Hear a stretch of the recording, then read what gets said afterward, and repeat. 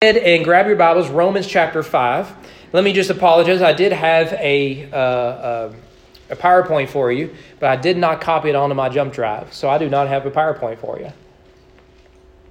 The other thing is, I rode my bike here and I forgot my tie. So let me just ask for your forgiveness in advance for looking like I don't know how to dress myself. Right? I'm not wearing a tie up here, so forgive me. I didn't want to ride my bike back to get a tie. Forgive me. Yeah, well, that would be the white shirt with the pocket protector and all that good stuff. That's enough from you, Mark. Okay, Romans chapter 5. And we want to look at the first 5 verses. My goal was to do 11, but we're not going to be able to do that. The first 5 verses, if you'll stand with me in reverence to God's word, we'll just hop right on in here. This, of course, is part of your reading from the last week. Paul writes on the inspiration of the Holy Spirit, verse 1. Therefore, since we have been justified by faith, we have peace with God through our Lord Jesus Christ. Through him we have also obtained access by faith into this grace in which we stand, and we rejoice in hope of the glory of God. Not only that, but we rejoice in our sufferings, knowing that suffering produces endurance, and endurance produces character. Character produces hope. And hope does not put us to shame, because God's love has been poured into our hearts through the Holy Spirit who has been given to us. Go to prayer. Now, Father, as we gather here this evening with our Bibles open, we ask that you would answer our prayers as you do regularly. With our Bibles open our hearts and our minds and our eyes and our ears, our mouth, our hands, and our feet. That we would be transformed by the gospel as revealed in your word, by the power of the Spirit, for the glory of your kingdom. This is your work, and what a passage we have here before us. This indeed is good news. Let us believe the good news and live the good news so that others may know this good news. May I decrease so you can increase. In the name of your Son we pray. Amen. See you. A couple years ago, maybe it was during COVID, maybe it was before, so within the last 80 years, my mother had a real dilemma on her hands. It was a real crisis. She couldn't update her phone because she didn't have any free space. Any other grandparents have that problem? We can talk about millennials and Gen Zers and their phones all we want to. But the real problem I've found are you grandparents, all right? Now, why did mom not have enough room on her phone? She bought a phone with extra space. The reason she didn't have enough space to update her telly is because you know what it is, Lisa. Pictures and videos of the grandkids, right? The only ones I was on there is when I was with the grandkids and kids, right? That's the only reason you would find my ugly mug in there. But this was a problem. She's like, and of course she doesn't come and say, I can't update my phone because I have no space, even though you get a screen that says you don't have enough space to update. What she says is, my phone doesn't work. What's wrong with it? Right? And there's the big red thing that says, you need to do this. You click it on the settings and updates, and it says, why I won't update. I said, Mom, I know the problem. You need to get rid of pictures and videos. And that is no. She'd rather get rid of her husband. And so I said, well, Mom, have you not backed these photos up? What if you damage your phone? You would lose, thousands of photos and videos. Well, no, I haven't backed them up. I need to put them on the computer. Like, no. I'm talking about back them up on a cloud. What in the world are you talking about? The cloud. Right? What are you talking about? You can't throw your phone up in the sky and then leave the bed. What are you talking about? I said, Mom, you back your phone up on the cloud that you can access wherever you are, and it's a backup. She goes, well, where do I get one of those? I said, Mom, you already have one. You have one. It is called Amazon Prime. You know all that money you pay on an annual basis to get 2-day shipping? It comes with other benefits. I had this entire conversation with my parents. Yes, you get 2-day shipping with Prime. That is awesome. Good. You buy a lot of stuff on Prime, you might as well take advantage of it. It'll pay for itself, okay? Otherwise, you got to pay for shipping. But in addition to that, Prime comes with a video streaming service. They have a smart TV Well, there's a joke there. But they have a smart TV and a Roku. It comes by default Amazon Prime Video they had not logged into to use. Furthermore, what you get is access to Amazon Music. They're carrying around old vinyls or whatever it is they use, right? To listen, old Merle Haggard records, or for Mom, it's Kenny G, one like girly dude. I can't remember what his name is. Barely Manilow. Yes. Now I regret calling him girly dude because some of y'all are going to be fans, and that was me making a joke to myself. And then Elvis. Oh, yes. Elvis. She went to watch the Elvis movie at least twice. And for Dad, I don't know what he would listen to, I guess. But they could listen to that. It's right there. They're already paying for it. And then, of course, is the cloud service. Unlimited photos you can back up on the Amazon cloud photos. Unlimited. If she just got rid of the photos on her phone, she would still barely have enough room, but she would have room to update her phone. It's amazing, isn't it, how we can invest in things. We can own something. Something could be ours, and yet we fail to see or appreciate the benefits that come with it. There is a simple solution to her problem that she had already invested in, but for some reason, she refused to take advantage of what was already hers. We do the same thing as Christians. When we think of the gospel, when we think of salvation, often we think of it exclusively in terms of fire insurance. Give me Jesus so I don't get hell. I want to go to heaven when I die. And thus, when we think of salvation, we often put it in terms of eternal life, and that's part of it. And now I got to go to church and put up with those people, right? But if you read the Bible, the doctrine of salvation is much more robust, and the benefits of receiving the gospel far outweighs anything else that we have in this world, if only we would take advantage to what is already available to us. Now, Paul, up to this point, and we have to make this point because chapter 5, verse 1 starts with that important theological word, therefore. And you've heard me say before that whenever you see the word therefore, you need to ask yourself, what is therefore?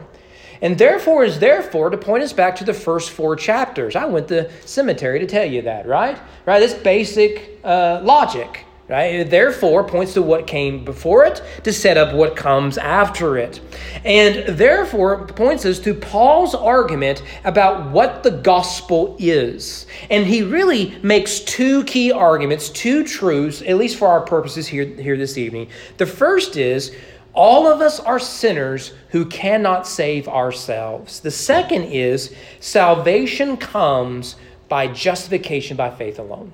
Okay? So we are sinners and we cannot save ourselves.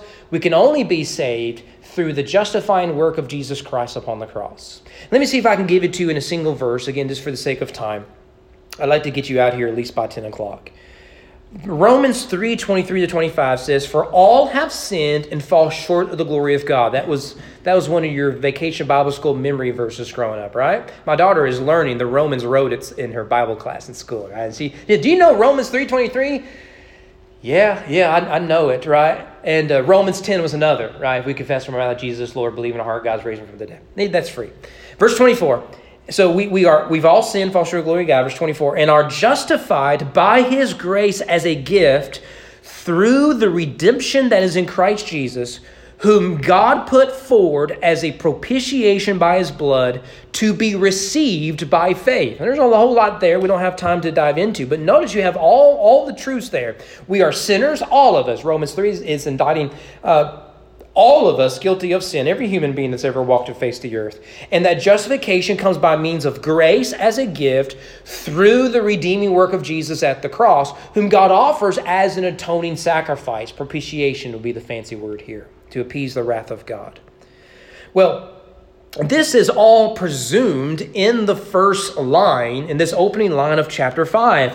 Therefore, since we have been justified by faith. You see it there? It's right there. We haven't made anything up. First 4 chapters, particularly chapter 4, develops the doctrine of justification. He looks at both David, but more importantly, he looks at Abraham, who received and was declared righteous before the act of circumcision.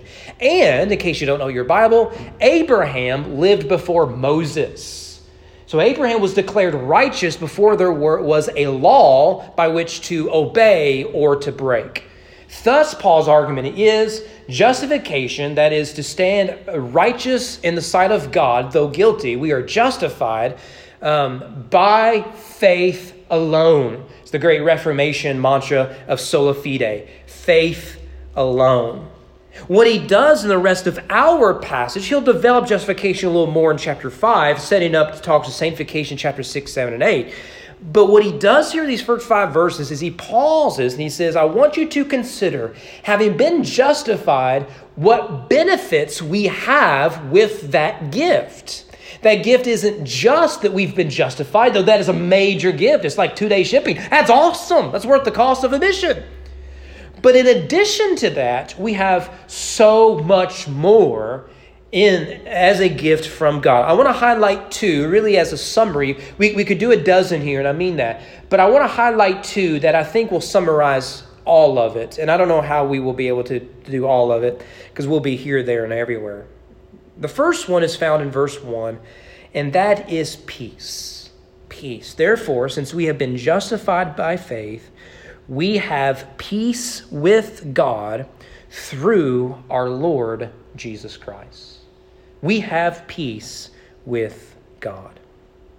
Thanks to the hippies in the 1960s, maybe I should blame some of you for this, peace has become a relatively ubiquitous word. Now, modern hippies may change the term, will prefer the term justice over peace, but there is an obvious overlap, right? So the riots against Vietnam and whatnot are all about peace.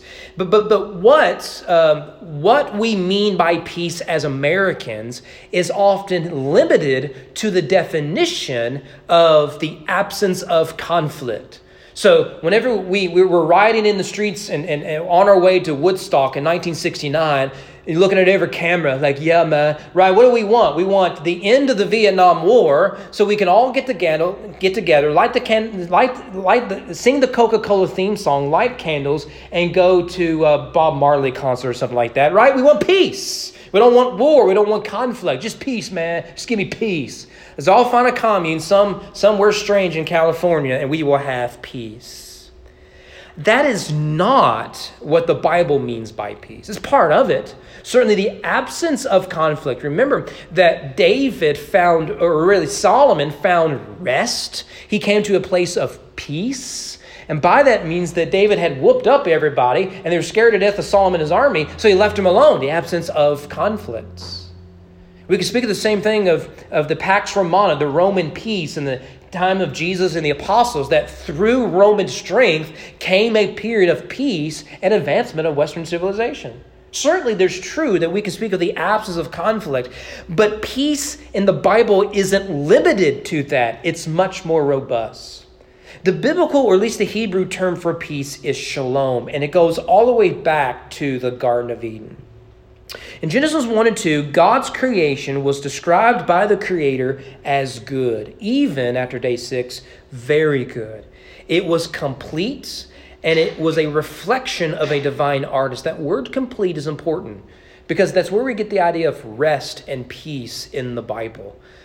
Something that is holy is something that is without error in it. The world was complete.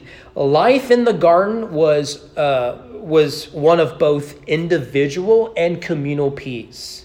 Adam and Eve did not have many marital fights in the garden. Right? What you have is communal peace because you have personal peace within the garden.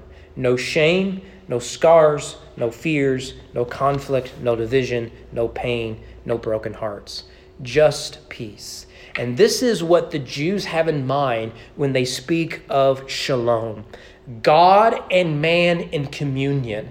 And when God and man are in communion, man and man are in communion. That is the biblical idea of shalom, peace, rest, contentment. God and man and man. But of course, you know your Bible, you know that the problem came when sin entered into the equation. The first couple exchanged shalom for shame. And with shame came fear and conflict, division, suffering, injustice, chaos. In a word, sin. God and man were no longer in communion, right? So the minute they hear God walking through the garden, what's the first thing they do? They go and they hide, and they turn to man-made religion, in this instance, fig leaves, to cover their shame, believing God could not and would not cover their shame. God and man were no longer in communion. Because God and man were no longer in communion, man and man, or in this case, man and woman, were not in communion. So it isn't just me and my neighbor, it's me and my spouse aren't in communion. The two people who ideally love each other the most, the two have become one flesh. The one has now become two again. Sin has entered to the picture. And as a result, all around humanity was chaos, injustice, hatred, violence, and unrest. And in a word, the world had lost shalom in favor of a world dominated by sin. We exchanged shalom for shame. Now, the longing of the biblical writers is for us to return to shalom. And we can't look at this in great detail. I'm sure we've done this before. I know I've done it in other settings before. Let me give you a few examples. In Genesis 4, Cain takes his brother out into a field, a motif that will show up later. For example, Joseph is taken out into a field where he is put into a pit. Absalom took Amnon out into a field where he killed his brother like another Cain. So that's a motif you'll find throughout. But Cain searches for peace through anger and violence. In fact, God says in Genesis 4:6, "Why are you angry? Why has your countenance fallen?" And he describes Cain in animalistic terms reminiscent of the serpent. Remember, they are just outside of the garden. He says that sin is crouching at the door, which I think might be the door that is guarding, that is keeping you outside of the tree of life. Sin is crouching there. The serpent is arriving again. Why are you angry? Why is your countenance fallen? Genesis 11 is another example where at the Tower of Babel, humanity comes together to build their own garden, in this form through a tower, through self-construction, and a pursuit of shalom, a pursuit of peace by means of power and security. The nations will fear us if we are the mightiest. That is the language of empire you will see throughout, not just the Bible, but throughout history, culminating in Revelation where it condemns the beast, the false prophet, and the dragon. And on the story goes. Kings conquer in the name of peace. People turn to false gods, praying for rain, large crops, a large family, etc., all in pursuit of peace and contentment. Yet none of it works. Why? Because contentment is never found in greed, and love is never found in lust. Contentment is never found in power. Peace is never discovered through war, patriotism, religion, idolatry, or false security. Now, strikingly, God calls a people out among the nations to find peace, to be models of peace, to create peace, shalom, here on earth. The problem with Israel, however, is they fall for the same trap as the nations. So if you read the Old Testament, God is always saying, you look too much like the nations, therefore I'm going to send you to the nations. The Assyrian captivity, the Babylonian captivity, the Philistines and Judges, they're constantly being taken over by the Philistines because they look like Philistines. They worship like the Philistines. We could say the same thing about the Canaanites and the warning that God gives them as they enter into the Promised Land. Your Old Testament Bible, can I summarize it for you? It is a pursuit of the people of Israel for shalom. First, they try legalism, that is the Torah. Then they try libertarianism, that is Judges and Ruth. They then try legislation through the monarchy, which you'll find in the rest of the historical books. Then they try lamentations and literature through the Psalms and the prophets, all in pursuit of peace. And through it all, Eden's shalom remains distant. Israel, you may recall, was supposed to be a city on a hill, a city of peace. The promised land was supposed to be a land flowing with milk and honey. There's a clear Edenic imagery. Jerusalem literally means the city of peace. The first time we meet Jerusalem is the city called Salem or Shalom, and it comes from a high priest, a royal high priest named Melchizedek. And what does he bring? He brings to him authority. He's king. He brings with him peace as priest. He brings it to Abraham in Genesis. And he comes from the city of peace, the city that David will conquer to establish as his capital, to remain the permanent capital of Israel, which is to be the new garden, because the city is on the top of a mountain, like the garden was. And there God dwells with his people, like the garden was. And if God dwells with his people, you will find his people in peace. Jerusalem. The Mosaic law was to ensure peace. The priests restored peace through atonement and offerings. The king secured peace through wise administration in the city of peace. The prophets promoted peace by preaching repentance and anticipating the day of the Lord. But this experiment by the end of the Hebrew Bible failed. The law revealed man's blackened hearts. The blood of goats could not regenerate. And kings, get this, were easily corrupted. I'm glad those days are over with. And in the story enters Jesus. Consider what we get in the New Testament. At his birth, we have the promise of peace. Luke 2, suddenly there appeared with the angel a multitude of heavenly hosts, praising God and saying, "Glory to God in the highest, and on earth, shalom." He preached peace. Matthew 5:9, blessed are the peacemakers. He performed acts of peace. You remember, what does Jesus say when he's woken up from the storm? Right in the middle of the storm, they wake him up. He gets the sleepy out of his eyes. He wakes up like, what's your problem? We're all going to die, right? Remember, what does Jesus say? Some of your translations? Peace. Peace be still. Hush, you could translate it. Exercising authority over creation itself. Luke 7:50, he tells to the woman, your faith has saved you. Go in shalom. Go in peace. He created peace between the disciples. John 16:33, these things I have spoken to you, so that in me you may have peace. In the world you will have tribulation, but take courage. I've overcome the world. You will be people of peace. And it may be worth adding here that among the 12 disciples were people who should have been enemies. Matthew the tax collector was a sympathizer to Rome. Simon the zealot was anti-Rome and likely was guilty of murder and violence against Roman soldiers and other Roman representatives, like tax collectors. Yet among Jesus' 12 were two men who supposedly hated each other had come to peace. If only I could think of an application for us as Americans. Jesus secured peace, most importantly, through his death and resurrection. Ironically, it was an act of injustice and suffering that secured shalom. Jesus takes the worst of humanity, the worst of evil, the worst of the dragon and death itself, and he defeated it all. Humanity thought they were securing peace by executing their Messiah. Why? They feared the Romans were going to come and take their power and authority. They want peace. But Christ takes their acts of violence in the name of peace, and he gives them peace by conquering death and depravity. The rule of shalom began when Jesus walked out of the borrowed tomb. I can prove this in John chapter 20. You don't have to turn there. I've shown you this before. On at least 3 occasions in John chapter 20, when Jesus encounters the disciples, remember one time there's 10 of them there. Simon or Thomas is absent. And then he shows up again, and Thomas is there, and we meet Doubting Thomas, so-called Doubting Thomas. On at least 3 occasions in that chapter, Jesus introduces himself with the greeting, peace be with you. Not a greeting you'll see very often prior to the resurrection, I don't believe. Why? Because Christ is risen, shalom is now present with the followers of Jesus.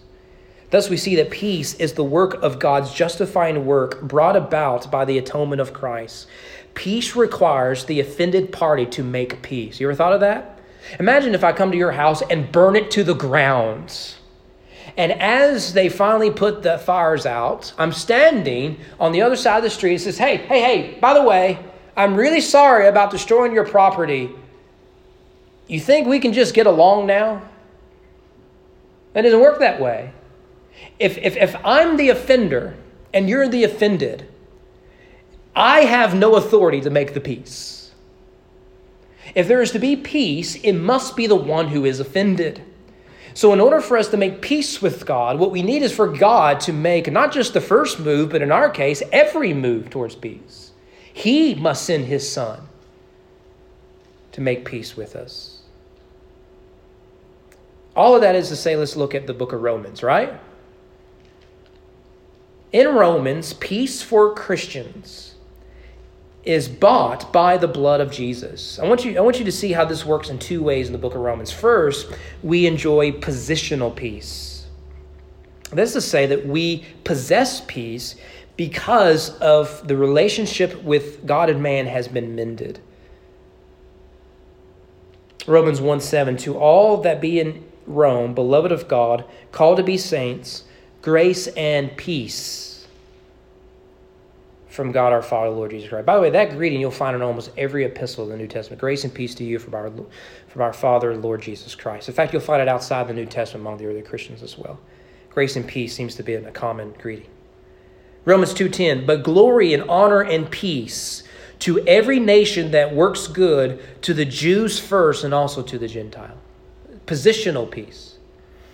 Romans 10:15, and how shall they preach except they be sent? As it is written, how beautiful are the feet of them that preach the gospel of peace.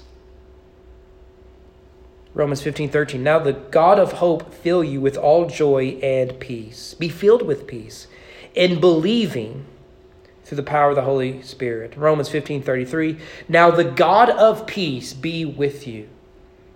Romans 16:20, and the God of peace shall bruise Satan under your feet shortly. The grace of our Lord Jesus Christ be with you. Amen. You see, through the finished work of Christ, we are positionally people of peace, which means because we've been reconciled with our Creator Redeemer, we are people of peace. Right now, and that peace is not rooted in circumstances, but it's found anchored in Christ. Secondly, the benefits of peace. We have positional peace and beneficial peace. Not only do we receive the promises of peace, we experience peace. After all, if you read Romans, what do we really have to fear? Has death not been defeated? Is Christ not alive? Christians are not, therefore, to be people of fear, shame, guilt, or doubt. Rather, we rest firmly in the grace of God who gives us peace. Romans 3:17. And the way of peace, they, the sinner, has not known. Romans 8:6. For to be carnally minded is death, but to be spiritually minded is life and peace. Romans 14:17, for the kingdom of God is not meat and drink, but righteousness and peace and joy in the Holy Spirit. Finally, Romans 14:19, let us therefore follow after the things which make for peace and do the things that will edify one another. You see, it isn't just that we possess peace, but that we experience and share this peace with our fellow man. What was lost in the garden is restored by Christ and his justifying work. This sort of shalom only comes by Christ. Read verse 1 of chapter 5 again. Therefore, since we have been justified by faith, we have peace with God through our Lord Jesus Christ. All of that lies in the background. The garden is restored in the faith of the believer. That's good news. That's a good benefit. Because in the rare moment I turn on the news, what I don't see is people at peace. I see people at war. Let it be true that when people see a Christian, they see someone at peace, positionally, beneficially. Let's move quickly to the second one. First is peace, the benefit of justification. The second is hope. Now, we could add 1,000 other here. In fact, I actually struggled with what is the chief benefit, because I didn't want to do a dozen of them. What is the chief benefit Paul has in mind here? We can look at several. For example, we can look at joy. Verse 2, we rejoice in hope. Verse 3, we rejoice in our sufferings. So clearly joy is an emphasis that Paul has here. We can make it a separate benefit of grace. Certainly we could. We could look at character there in verse 4. Isn't that what he says? Endurance produces character. Character produces hope. So clearly he sees that the believer who's been justified is one who produces holiness, godliness, character, godly character. We can look at love there at the end of verse 5. Hope does not put us to shame because God's love has been poured out into our hearts through the Holy Spirit. So we can look at love. We can look at all these together. All these are benefits of grace, of justification by faith. Joy, character, love, all of that. But in my reading of it, and I could be wrong, hope seems to be the bigger idea. After all, notice that joy, according to verse 2, is the fruit of hope. We rejoice in hope of God's glory. Character that comes as a result of enduring injustice and suffering produces hope in verse 4. And as Paul states clearly in verse 5, hope does not put us to shame. So if you were to bookend verses 1 to 5, you would see he begins with, therefore, having been justified by God, we have peace. And by the end, after he develops this crescendo, we have all of these things. He says, but over here we have hope. And if you can understand peace on the one hand and Christian hope on the other, everything else is the fruit of that. So if peace and hope are the benefits of grace, then we receive further benefits despite circumstances, including sufferings and persecutions. Benefits like joy and character and love, endurance, all because we have peace on one side, hope on the other. In fact, you see there in verse 5, God's love is the foundation of that hope. Regardless, we see that justification produces both of these, peace and hope. Thus, Christians are never a defeated lot. How can we be a defeated people when we worship the Savior whose tomb remains empty? At the end of the day, Christians are people who believe in resurrection. And because we believe in the resurrection, we believe in transformation. We believe in regeneration. We believe in sovereign power. We believe in revival. There is no hopeless situation. Many of you all know I love Tolkien. Been reading a lot of Tolkien. Actually started reading his other tales of Numenor, of Middle-earth. You have no idea what I just said. That's fine. I've enjoyed the Amazon series because I've enjoyed the benefits of Amazon Prime, right? Including watching the new Lord of the Rings series. I got 4 episodes in. What are you doing behind? You need to get caught up. Spend the next 5 hours tonight. You ain't doing none, stay workers, and just get caught up. We need to talk about it, okay? But Tolkien coined the term eucatastrophe. If you read enough Tolkien, you'll find that his characters always end up in the same bad situation. Not just a bad situation, but a situation that seems hopeless. But right at the final moments, when Frodo and Sam are about to die from the destruction of Mount Doom in Mordor, the eagles come. When Bilbo, Gandalf, and the dwarves are about to be overrun by the wargs and the orcs, who come? The eagles come. It always seems to be the eagles with Tolkien, right? And you can give other examples of this. It's eucatastrophe. That it is, and at the worst moments, the life is taken from death. Hope is taken from hopelessness. There's a great scene in The Return of the King. They kind of do this in the movie, but it's better in the book, where Frodo and Sam are at their wits' end, and they're ready to just lay there and die. They're nearing Mount Doom, but the weight of the ring is too much. And in Mordor, everything's black. The sky is darkened with dark clouds. And at their lowest moment, Sam looks up and he sees the smallest dot of a star. And that reminds him of the Shire. It reminds him that not all hope is lost. There is still good in this world, he says, Frodo. And that is the sort of people that we are. There are no helpless situations. There is no task that is impossible to accomplish. It doesn't matter how dark these secular days may become, and I anticipate they become much darker. It doesn't matter how loud the mobs may yell, and it doesn't matter how dangerous governments might become. We never lose hope so long as the tomb remains empty. For he is risen indeed. Therefore, since we have been justified by faith, we have peace. And through Christ, we have obtained access by faith into grace by which we stand. And by that grace, we rejoice in hope of God's glory in the end.